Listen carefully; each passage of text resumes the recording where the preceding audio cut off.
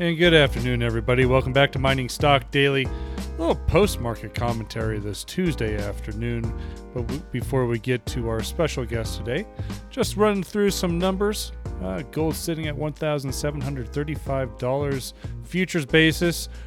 Nice little green day today for gold. Silver as well is having a green day at $17.63 an ounce futures basis. The miners, however, a little bit of a sell-off per the GDX. GDX was down over 2.5% to 32.63. GDXJ down more than 3.5% to 43.46. So a little bit of a sell-off in the miners. But we are going to talk a little Osprey Gold with our friend Mr. Cooper Quinn, who's the president of Osprey. It's been a little while since Cooper's been on the show, but we have a little bit of some commentary we need to get to as far as Osprey's merger with Maguma. So, Cooper, welcome back to the show. Thanks for having me, Trevor. It's good to be here.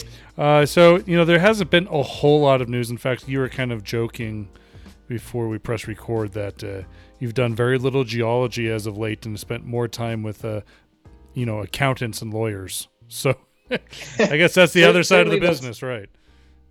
Yeah, certainly that's true from my perspective. We have out on the ground in Nova Scotia, we haven't had any massive news coming out on the exploration side of things. But I don't want to say that we're not doing any geology, because we are certainly doing some work out there on the ground. But yeah, myself personally, it's been lawyers and accountants and transfer agents and all that kind of stuff. What have you learned through this whole process here, Cooper? If you're going to do a process like this, make sure you're lucky like me and have a good team around you the first time you do it. Certainly, this has been a huge learning process for myself. I've been involved in transactions before, but I've never been kind of the one coordinating, stick handling, and everything like that. And so we've got a few key people that have been around me and with the Osprey team for a while that have been really, really key to that. And having them on board has been just really vital to making sure this transaction is a success. And just, ultimately that knowing the logistics and how everything needs to get done and in what order and stuff like that. The transaction is basically a 2-for-1, 2 shares of Osprey for 1 share Maguma. You did announce last week that there is a definitive agreement in place and signed and underway. What's the significance of this, and what are the next steps with this merger? Yeah, so earlier in the year we announced that we had a non-binding LOI on the transaction here, and basically same commercial terms as the definitive here. Difference being now we're really locked into this and we're really tied to it, and there's penalties if either party decides to back out, and realistically, we're both really committed to pushing this thing through to the finish line because we see the benefits for, I think, both companies' shareholders there. But so next steps for us here will be Osprey will have to have a special meeting for our shareholders who will be eligible to vote on the transaction here and whether or not they want to see it consummated. And so really just for us right now, it's prepping information circulars and management circulars and stuff like that, getting ready for that special meeting and trying to, ensure that our shareholders understand and see the value and feel like voting yes on the transaction, which so far, I think response from our shareholders has been generally good. And when is that meeting scheduled to take place? We don't have a specific date for it yet, but we will announce it via news release as soon as we possibly can here. And so that'll be the next kind of big transaction piece of news for investors to watch out for is that meeting date. Okay. And we should know that relatively soon. I thought I'd be curious to kind of get your thoughts on this idea. But we've seen some M&A type of activity take place throughout the junior sector. Obviously, we've even seen some bidding wars for projects that we didn't think we'd ever see bidding wars for. And we've seen the Chinese companies move in and buy projects as well. But just from my observation, a lot of this M&A isn't coming with as much of a premium as a lot of shareholders and investors and speculators in the resource industry would expect. Given the experience that you have with this merger with Maguma, do you think expectations are a little high right now to get those big premiums, or what would you say to shareholders who are expecting bigger premiums than what we're seeing on the market? I think it's important to keep in mind kind of the broader context of the market here. And while certainly gold's doing quite well, and I think everyone in our sector is feeling relatively positive these days, that we're still not at the highs of the TSXV and the GDX and the GDXJ that we had a few years ago. And so keeping that in mind, and that these deals that get done now, and tooting our own horn a little bit here, it can really bring the value then when that market does start to really take off. And I don't know how much investors should be expecting those huge premiums or giant cash deals or anything like that in anything but the very peak of a bull market. And a lot of those deals, in retrospect, while they were probably nice for some of the shareholders at the time, ultimately were damaging to some of the companies that did them. Thinking of some of those big, think of the $7 billion deals done at the peak of the market over the past couple of cycles there, and ultimately not all those acquirers ended up looking brilliant, whereas some of the ones that got done down here a little bit lower down in the market, shareholders did quite well. Assuming all is well and this merger takes place, I mean, what is your role going to be with Maguma, or what's the plan to be with you as a participant, or an employee, or however, with Maguma going forward? Yeah, right now, we've got a good relationship with the Maguma team there.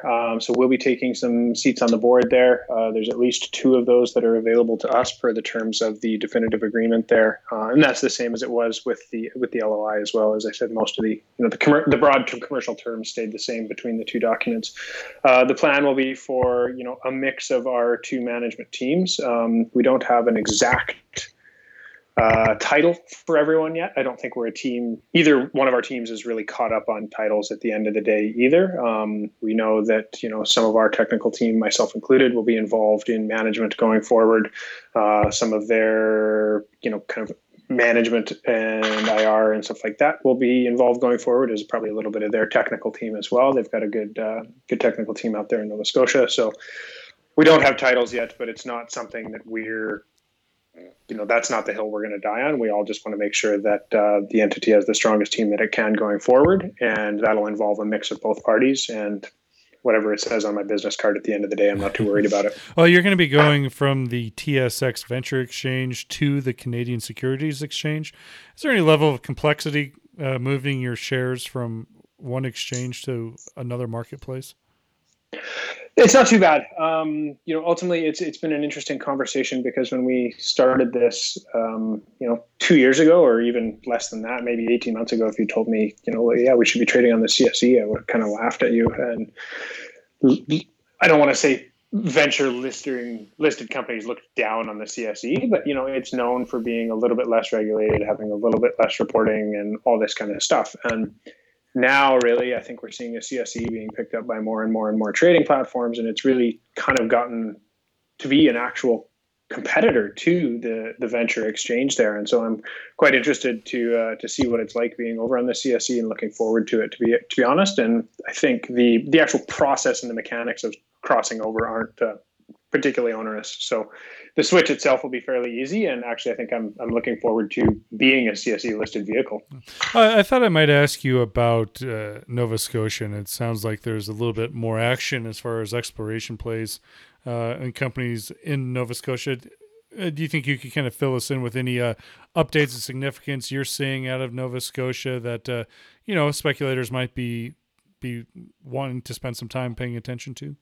Yeah, there's quite a bit going on out there in Nova Scotia, and I think there's a few other companies that investors would do well to take a look at, and one of which I think is very different geologically than the traditional Maguma hosted deposits out there in Nova Scotia, but it's a very interesting story. I think is Northern Shield Resources and their Shot Rock Gold property, and it's a more of an epithermal style project, high sulfidation epithermal. I think it's really interesting to take a look at in terms of the exploration potential in Nova Scotia, because it's a discovery that they're making that was a couple hundred meters from the Trans-Canada Highway. And I think that kind of shows just the amount of exploration and discovery left out there in what when people think of in their heads maybe is, a really well-trodden area, but it just hasn't seen enough modern exploration. So Northern Shield, I think, is an interesting one. And then there's a couple other companies working in the Maguma as well. Anaconda Mining is a small junior mining company, primarily based in Newfoundland, but they have a project called Goldboro that they're looking to put into production in the same rocks near one of our properties it's near Goldenville and Lower Seal Harbor. And then Aurelius Minerals has acquired through a deal with Sprott, an ex-producer called the Dufferin. And I think they're going in there with a very different attitude than some of the prior operators and trying to do the real exploration and legwork that needs to get done on that project before putting it back into production. Whereas the previous couple of attempts have kind of gone in there without enough information, without enough reserves ahead of them, and blown up a little bit. But Aurelius is going in with a pretty different mindset. So that's one that people should take a quick look at as well. It's an interesting area for sure, but those are kind of the main other players in the region. And we talk to them, we see what's going on, and it's a friendly competition because we know that success for one is good for the others. Yep, very good. All right, Cooper, I appreciate your time. We're going to keep this short and sweet and let you get back to the important paperwork I'm sure you have. I'm going to go back to reviewing some information circulars. So looking forward to it, Trevor. And thanks for the time, and we'll talk to you soon. Cooper Quinn, president of Osprey Gold, trades on the TSX Venture with the symbol OS and on the OTCQB with OSSPF.